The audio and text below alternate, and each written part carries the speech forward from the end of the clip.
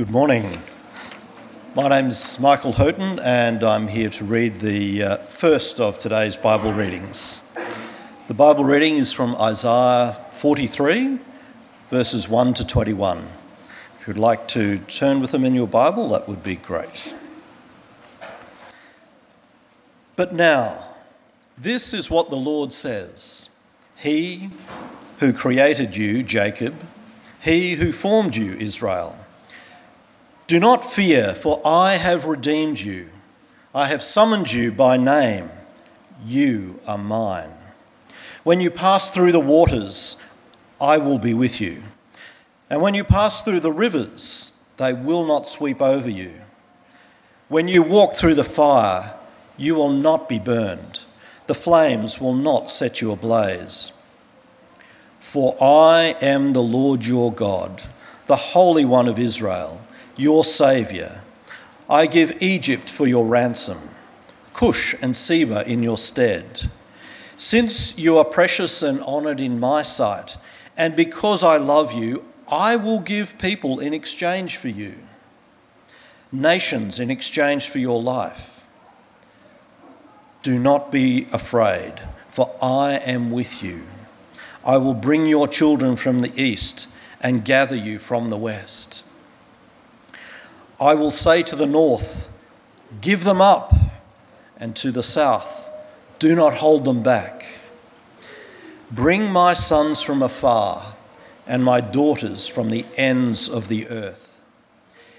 Everyone who is called by my name, whom I created for my glory, whom I formed and made. Lead out those who have eyes but are blind, who have ears but are deaf. All the nations gather together and the peoples assemble. Which of their gods foretold this and proclaimed to us the former things?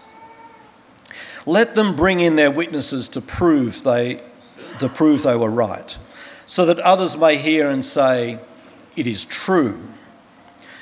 You are my witnesses, declares the Lord, and my servant whom I have chosen, so that you may know and believe me and understand that I am He. Before me, no God was formed, nor will there be one after me.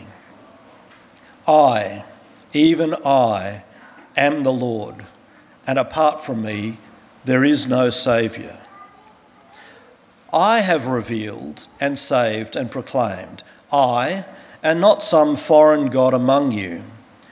You are my witnesses, declares the Lord, that I am God. Yes, and from ancient days I am He. No one can deliver out of my hand. When I act, who can reverse it? This is what the Lord says, your Redeemer, the Holy One of Israel. For your sake, I will send to Babylon and bring down as fugitives all the Babylonians in the ships in which they took the pride. I am the Lord, your Holy One, Israel's Creator, your King. This is what the Lord says, He who made a way through the sea, a path through the mighty waters, who drew out the chariots and horses, the army and reinforcements together, and they laid there never to rise again, extinguished, snuffed out like a wick. Forget the former things, do not dwell on the past. See, I am doing a new thing. Now it springs up, do you not perceive it? I am making a way in the wilderness and streams in the wasteland. The wild animals honour me, the jackals and the owls, because I provide water in the wilderness and streams in the wasteland to give drink to my people, my chosen, the people I formed for myself, that they may proclaim my praise. This is the word of the Lord. Thanks be to God. Good morning. The second Bible reading for today comes from Paul's letter to the church in Ephesus. Please read with me from the Bible in Ephesians chapter 1, verses 1 to 14. Paul, an apostle of Christ Jesus by the will of God, to God's holy people in Ephesus, the faithful in Christ Jesus. Grace and peace to you from God our Father and the Lord Jesus Christ. Praise be to the God and Father of our Lord Jesus Christ, who has blessed us in the heavenly realms with every spiritual blessing in Christ. For he chose us in him before the creation of the world to be holy and blameless in his sight. In love, he predestined us for adoption to sonship through Jesus Christ, in accordance with his pleasure and will, to the praise of his glorious grace, which he has freely given us in the one he loves.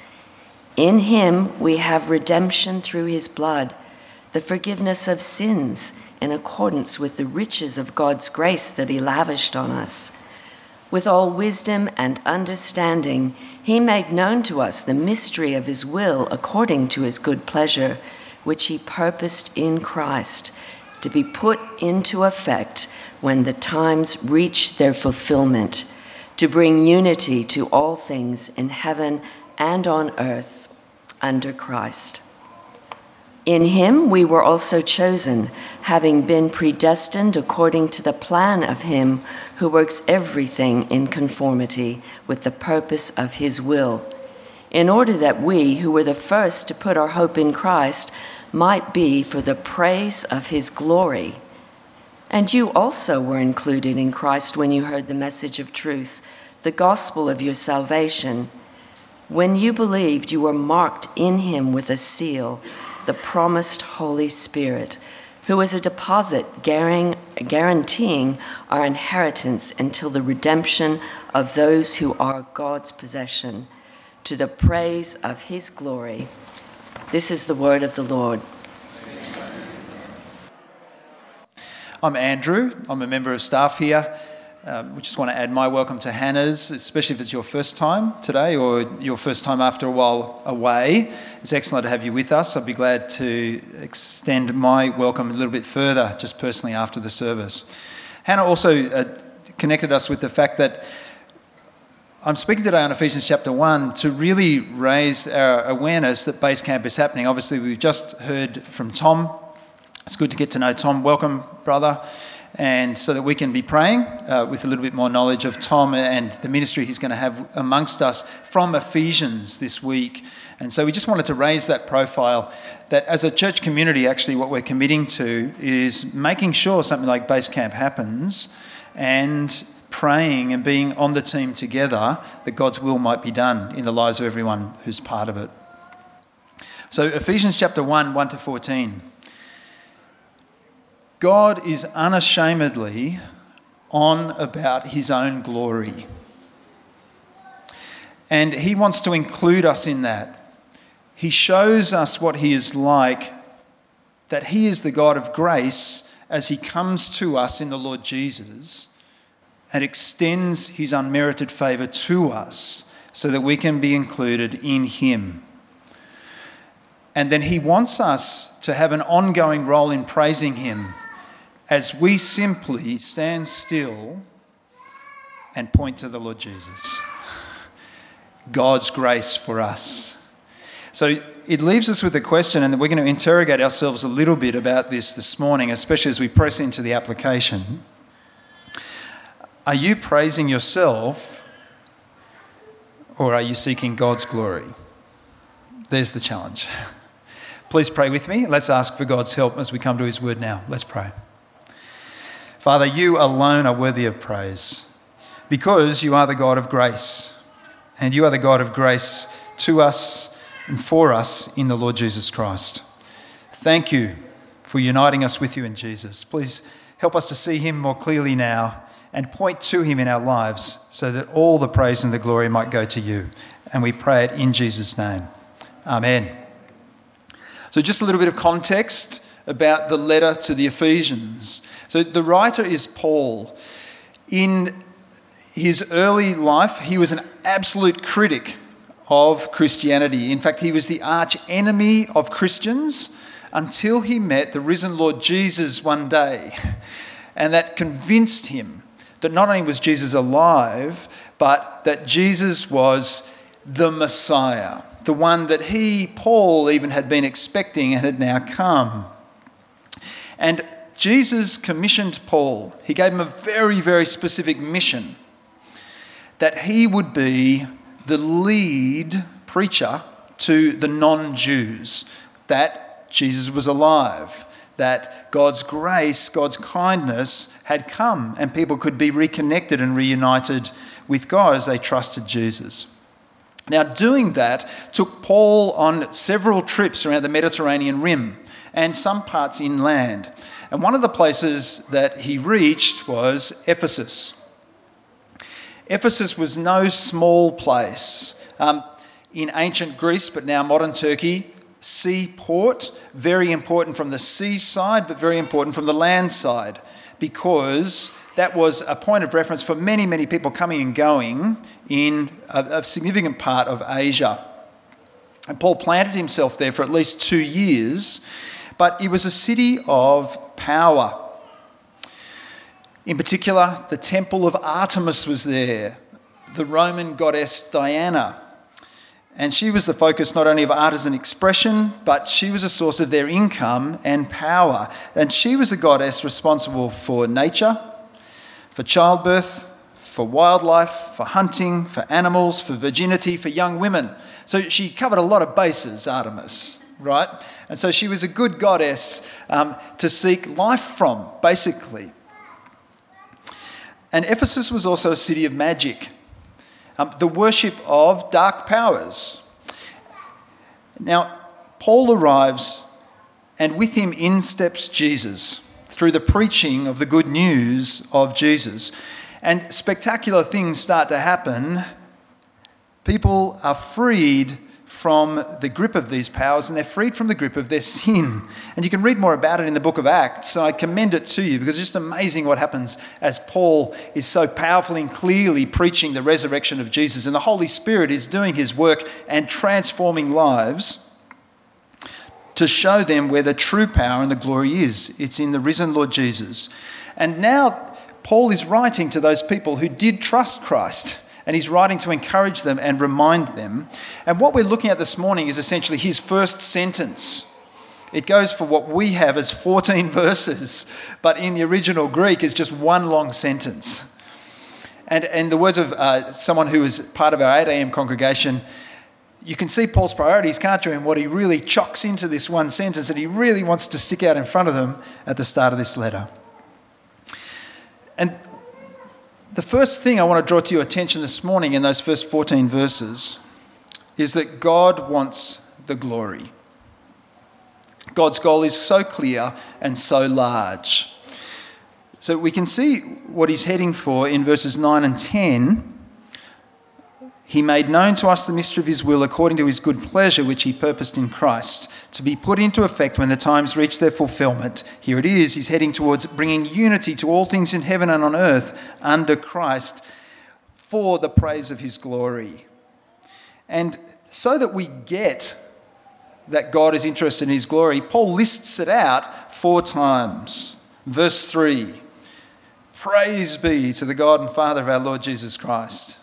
Verse 6, the consequence is to the praise of his glorious grace. Verse 12, he's done these things in order that we, who were the first to hope in Christ, might be for the praise of his glory. And in verse 14, now with the Spirit of God in us, guaranteeing that we will be there on that day, final day of consummation, that redemption. What's the goal? To the praise of his glory. God wants the true nature of his being known, and he wants to be rightly acknowledged for it, praised. We get a bit of an idea of what's praiseworthy, just kind of doing a very superficial glance at those verses I've mentioned. He's connected to Jesus, so the praise in some way comes from that connectivity to Jesus. He is gracious, that's verse 6. He's seriously wonderful, right? Because what we're being pointed to in verse 12 is that might be the praise of his glory. And then again in verse 14, to the praise of his glory, he is worthy of praise. So in the Greek, the word glory or doxa means kudos or renown, like being someone who is seriously credible, seriously legit, seriously done stuff to show that they've got the power still to keep doing stuff. But in the Hebrew, this same concept has kind of ideas of weightiness, importance, greatness, power, honour. Now, when we come to the God of the Bible, what happens is this. Any of that weightiness, that credibility, these wonderful expressions find their pinnacle, their highest degree of all these things in him. There is nothing beyond that. So I heard a story recently. My wife Sarah was just kind of course, in the wake of the Queen Elizabeth's death. 39 things you didn't know about QE2, right? Of course, there are millions of lists like that out there. But a couple of the things that were maybe a little bit more obscure were these.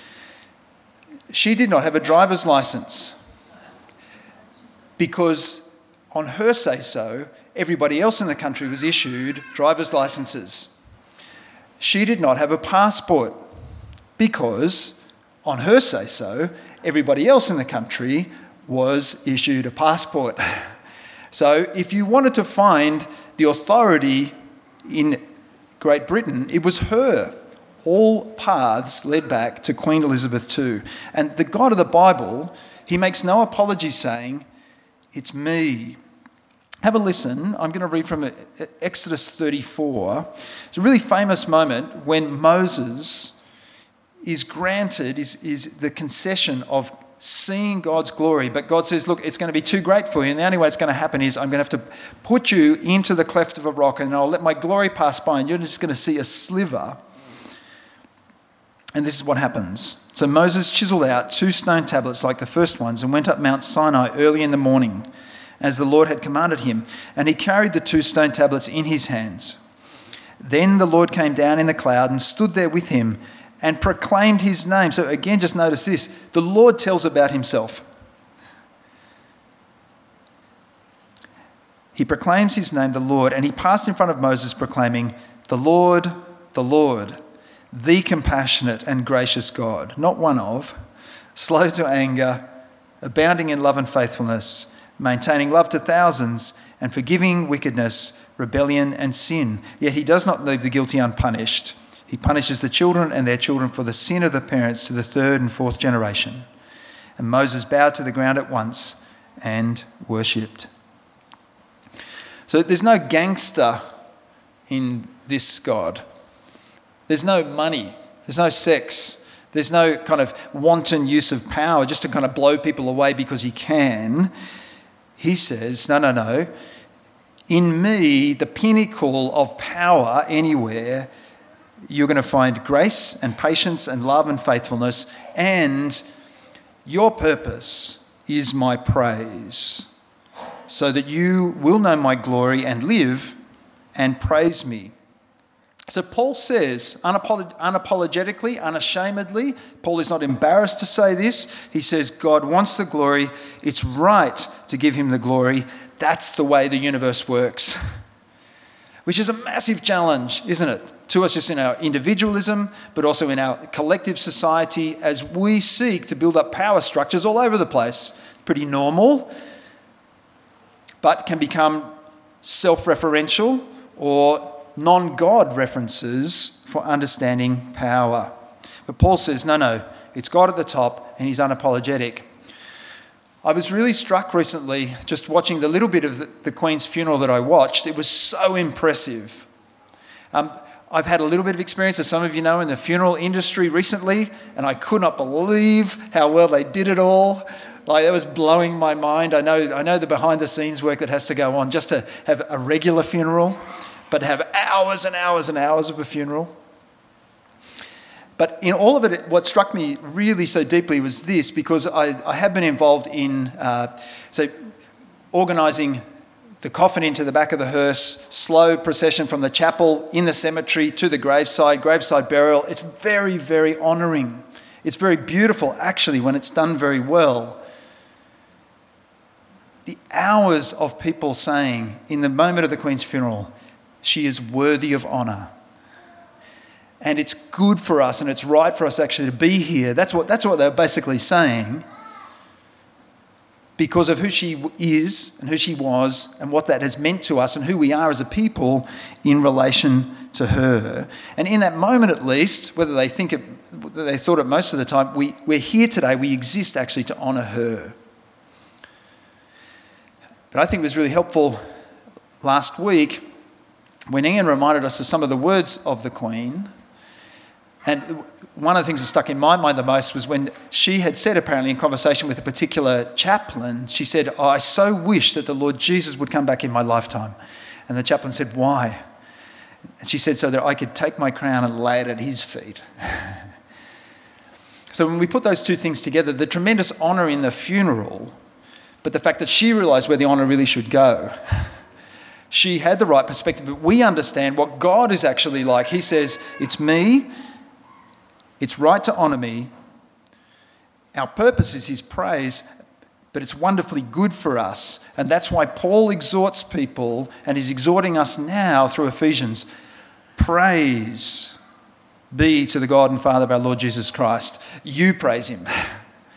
It's right and it's good. Here's my second point. Jesus includes us in God's glory. So God shows us what he is like on the inside as he acts graciously to us in Christ on the outside. And so he doesn't leave us outside separated from himself. It's not like Moses in the rock anymore. In Christ he brings the outsider in to actually include us in his glory as he includes us in himself. So on this second point, I'm going to be quite granular. Okay, and what I mean by that is I'm going to really work through the details of these verses so that you can understand just how much you actually have in Christ, how much you've been included in Christ. And I want us to be refreshed in that because as someone around our dinner table last night said as they helped me work out what I was going to say this morning as we looked at this passage, they said, "There's not much of us in there, is there? There's so much of God and what he's done." Amen. And it's so good. It's so good. Verse 3. He has blessed us in the heavenly realms with every spiritual blessing in Christ. Verse 4. He chose us. Verse 5. He lovingly decided beforehand to adopt us with pleasure. Verse 6. He freely gave us unmerited favour, kindness, grace. Verse 7, his grace brought redemption, the buyback, being saved from sin and the consequence of death for it. Verse 8, he lavished his favour upon us. Verse 9, he revealed his will. So there's no more mystery between God and us. There's no more mystery between us and God. There are no more secrets. Verse 10, he chose and decided beforehand. Verse 13, he included us in Christ. So here's what I want to underline. God is the primary actor. God is the agent in this exercise. And he acts to bring us unmerited favour and blessing. He includes us in his glory. What does that mean? He includes us in himself. Unites us with him. How? Through Jesus Christ. Okay, so the next thing to note is this. God does it in Christ. He has blessed us in Christ. He has chosen us in Christ. He has adopted us as his children through Jesus Christ.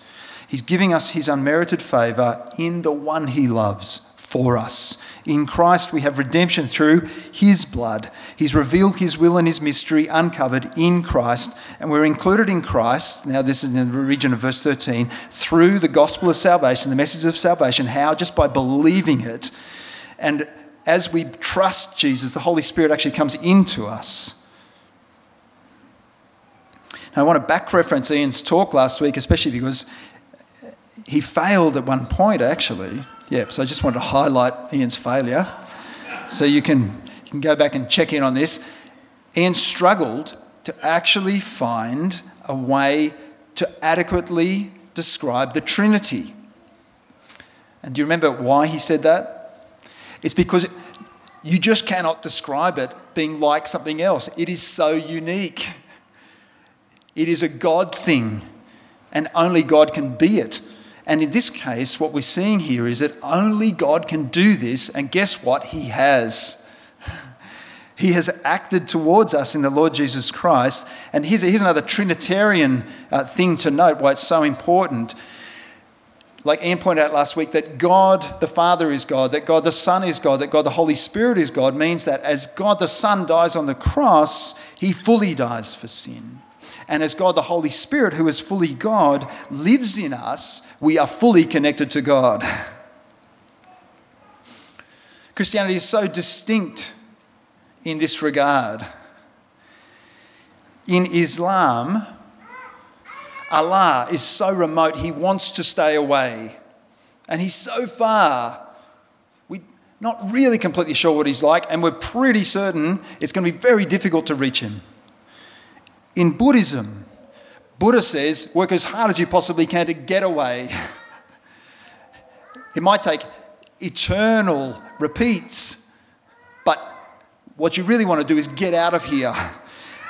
But here comes Christianity. God to us, God with us, God for us, and then God in us. These things couldn't be more different. And I just want to pick up how this works just through one of the images or through one of the references that Paul has made, the blood of Jesus. I lived in England in 1989. I did a gap year there working in a boarding school and then in a bed and breakfast. And during that period, it was the period of mad cow disease. I don't think it affected me too badly. But here's one of the impacts. There was a moment when I was still living on the Gold Coast. I was driving home a little bit late at night, and there was a road sign that was flashing, urgent blood donations required, call this number. And so I called the number, and the person on the other end said, look, one of the first questions we have to ask, did you live in England in the period? And I said, yes, I did. And they said, well, you can't give blood because of mad cow disease. I was very disappointed. Couldn't be part of the rescue, whatever was going down. But here's the point. My blood was no good. They would not accept it because of the potential risk that there was for the person who would receive the transfusion. What Paul says here is that we are redeemed by Jesus' blood. So his blood is so good and so clean and so powerful that when we would take a transfusion with Jesus' blood, it removes our sin. Takes away our uncleanness. There is no problem anymore between us and God because we have the blood of Jesus actually for us. So this miracle work of God has taken place in Christ and in those who trust in him. So that miracle is described, verses 9 and 10. I read it before. The unity between God and the heavenly powers who have been at war with him and with each other. The unity between God and humans who are at war with each other, Jew and Gentile, and at war with him. And he says, in Christ, this is all over now. And the future is coming where this will all be tied up and reunited as it was at the beginning. And God's pleasure is to decide and action this unity and bring all things under Christ. So there's no more separation, but just life and immortality with God because Jesus gives it. Now, I want to press down just one step further in being granular here, and here's how we're going to do it. If you feel comfortable, please, in the next moment, close your eyes, because what I'm going to work through is the application for those of you who are trusting Jesus. You might like to put your hand on your wallet if that makes you feel a bit more secure here. We are a church of sinners. I don't want you to wake up with a nasty surprise. But if you are trusting Christ, you are blessed with every spiritual blessing in Christ. If you trust in Christ, you are chosen by God.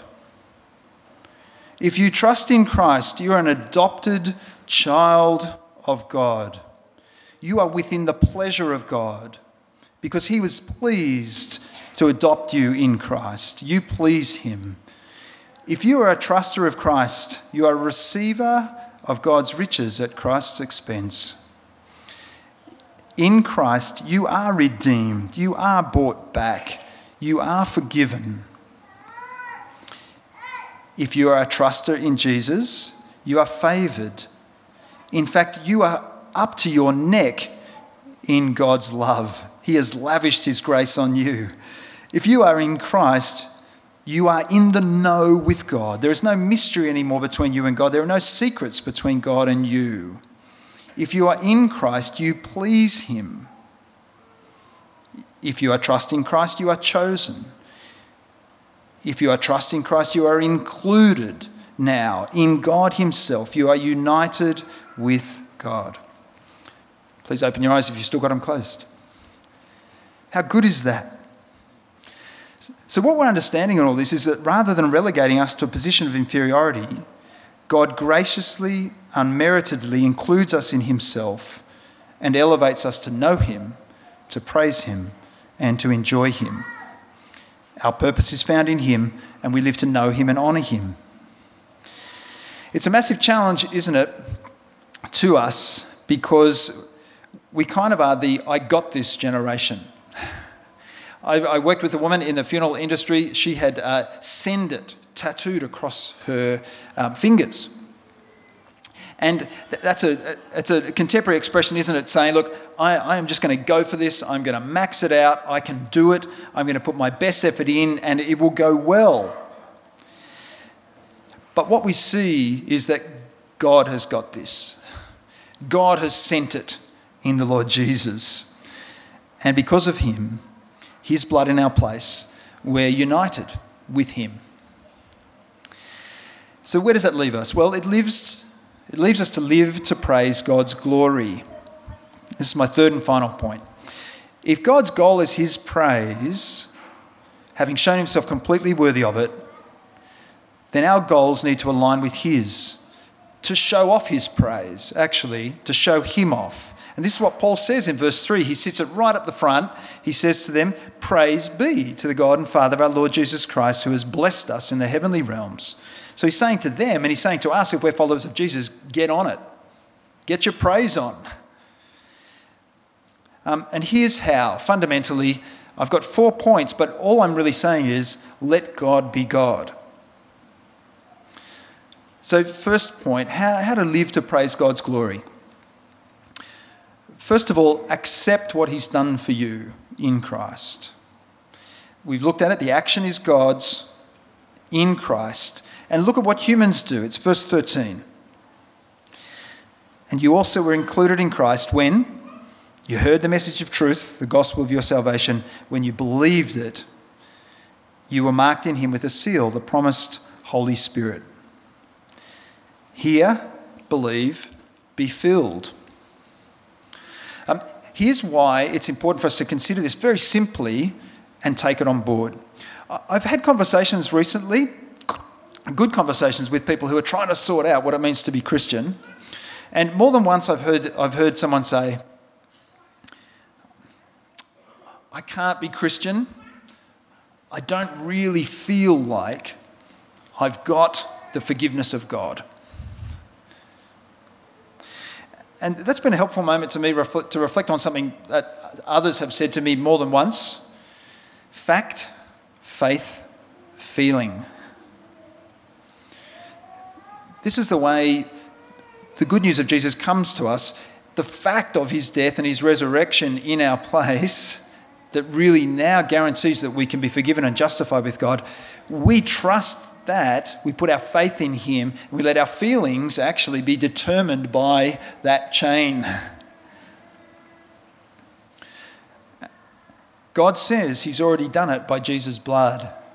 So you are forgiven if you're trusting in Christ. And so you've got to let God be God over you and believe what he says and let your feelings be determined off the back of that. That's the first thing, accept it. Secondly, To live to praise God's glory, how would you do it? Stand still. Don't move a muscle. Except this. Just point to Jesus. The big to-do in this passage in verse 3 is praise him. So how do you do that? Well, Paul's just been doing it. Speak about Jesus, not about yourself.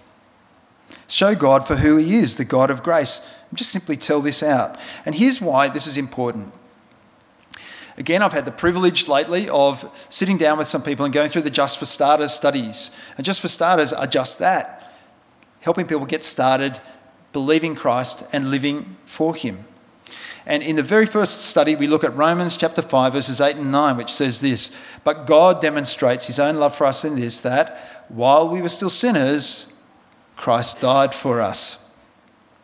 And I was going through the first study with someone recently, and we went through the first part, and then there's some questions that just press down and keep checking on understanding. And one of those questions is, how can you be sure you'll be saved? And the person I was studying with said, well, I try and do this, and I do that, and I do that, and I do that. And one of the reasons why we were meeting together actually was this person's deep anxiety at feeling like he could never do enough to please God. And I said, well, when we look back at Romans 5, 8 to 9, what do we understand? That, well, God demonstrates his own love for us in this, that while we were still sinners, Christ died for us. And he said, yeah, I can't do it, can I? Nah. Christ has done it, hasn't he? Yep. So what do I have to do to be saved? Trust Jesus. And then live a life of thankfulness, certainly, but not to earn points. There's no need to point to yourself. God is already pointing you to Jesus. You just need to keep pointing to him. Thirdly, let God's mind change your mind and rejoice. So from our series on Romans 12 earlier this year, Romans 12, 1 and 2 has stuck in my mind. Therefore, in view of God's mercy, offer yourselves as a living sacrifice, holy and pleasing to God, and this through the renewing of your mind. Now, you might notice that I have not made this talk into a talk about the dirty P word, predestination. Because God himself doesn't apologize for it. And Paul actually says this is fantastic that God actually chooses. And so here's my challenge for you. Let God's mind change your mind. And I'm just going to cite something that I came across in the New Bible Commentary. It was really helpful.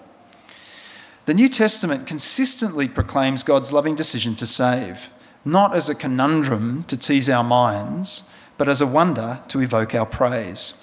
Not as an element in God's character to be minimized, but as an assurance that our lives are in his powerful hands instead of being in the grip of fate or karma. It's never an excuse for carelessness in spiritual matters, but always as a reminder that Christians have a responsibility to confirm your call and election. We are chosen to be holy and blameless in his sight, so get on with actually living a life that pleases him in response to his grace. God's choosing purpose is actually an expression of his love.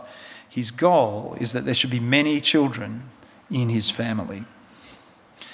So what we actually do is our mind is changed by God's mind, and we accept, right, so you're God and I'm not. You get the right to decide over me, and you have decided over me. And actually what you've done is you've favoured me instead of giving what I deserved of judgment and separation for eternity.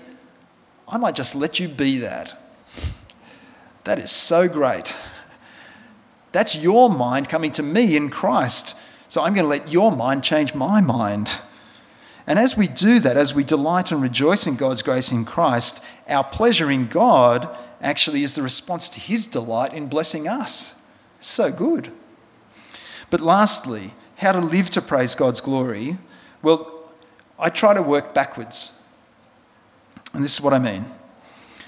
I've tried to set up my life to praise God, and so organise my life to do that. Because if that's his highest goal, then I need to align my life with what he thinks is the goal of my life and what he knows is the goal of my life. And why is that important to any one of us? In particular, because whether you like it or not, what you do and decide and what I do and decide, they influence people around me. And if you've got people who are hanging off you, like children, what you think is important, what you prioritize today, is actually setting them on a path for the same priorities, whether you like it or not. And so it's really, really important for each one of us to be checking in with God and letting his priorities actually set our priorities. So here's how I work it. I work through the concentric circles, of my existence. So I think about myself daily and I ask myself, how is it that I'm going to let God's priorities inform and change my priorities? And guess what? I read the Bible. Strange as that sounds. It's so easy. But some days I don't feel like doing it, but I know, Lord, I know you got a blessing for me. I know your will is higher than my will. I know what you want is what I need to want. And so help me to want that. But I need to get it from you and not make it up from me. So I set myself to hear from God daily and let him tell me what he wants. I've tried to discipline my money to do the priorities of God. So I make sure that at least 10 to 15% of whatever I earn is going to go out pretty well straight away into areas that promote actually knowing God and his grace in the Lord Jesus Christ and caring for people as the gesture of his love. Then I think about those closest to me, and in particular my wife. How can I actually get up each day and show her and speak to her and serve her in a way that actually keeps reminding her of the Lord Jesus, so that she can say about me, yes, he does follow the servant king. And so that my kids might look at me and say, yes, Dad actually follows Jesus. And then I think about you. So sorry, you're kind of a little bit further down the list there. But I bust a gut actually to turn up to church and to life group and press in, because my natural tendency is to be sinfully separate from God and from you.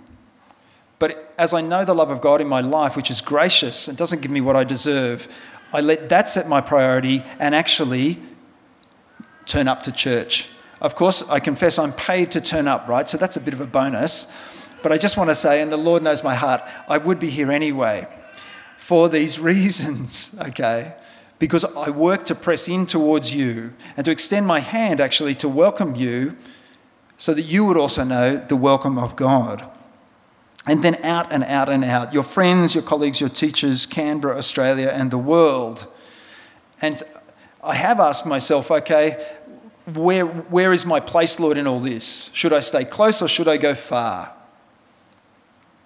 Here's a really helpful thing that the Evangelical Union, which is the Christian student group on campus at Sydney University, have come up with. They challenge the students to think about less resourced, less reached. And what they're trying to stimulate the students to think through is, if you think about your neighbourhood, if you think about your city, if you think about the state, if you think about Australia, if you think about the world, where are the less resourced, less reached places? Okay? Now you, in what you're lining up to do, how do you organise yourself with what you're studying and the job you might get to go to a place that's less resourced and less reached? And how can you serve the church there if there is one that's struggling or just needs a bit of encouragement? Well, how can you go there and actually set up the ministry of the Lord Jesus Christ in that location? So for people like you sitting in this building, you are some of the most highly trained, highly educated, flexible people cashed up in the world. Which means that gives you perhaps the greatest flexibility of anybody on the face of the planet to actually be as responsive to the Lord Jesus as anybody, because you can actually organise yourselves to go. And for each of us, we just need to ask and pray the prayer, Lord, where do you want me? I know of a church that used to say to its people, because it was so focused on making sure that it would send people out, if you've been in this church more than 5 years, what are you still doing here? Because you have not understood what we're on about. But there's a challenge. And again, it brings us back to base camp, right? Why would we bother? Why would some people be taking time off work? Why would we be really working hard to ensure that something like base camp happens? Well, because God is glorious and he is worthy of praise.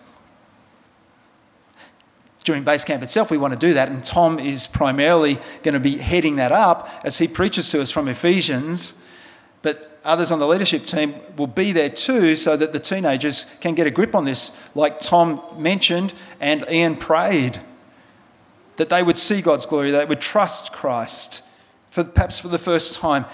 People, we are part of that team this week, and our part is prayer in particular. So I just want to encourage you to pray off the back of Ephesians chapter 1, and I'm going to lead us in that prayer in just a moment. That God, who is absolutely unashamed of his glory, would be seen this week. That Jesus, who wants to include people in his glory, would be believed this week. And that we would be involved in praising him as we pray and point to him this week. Please join me and let's pray.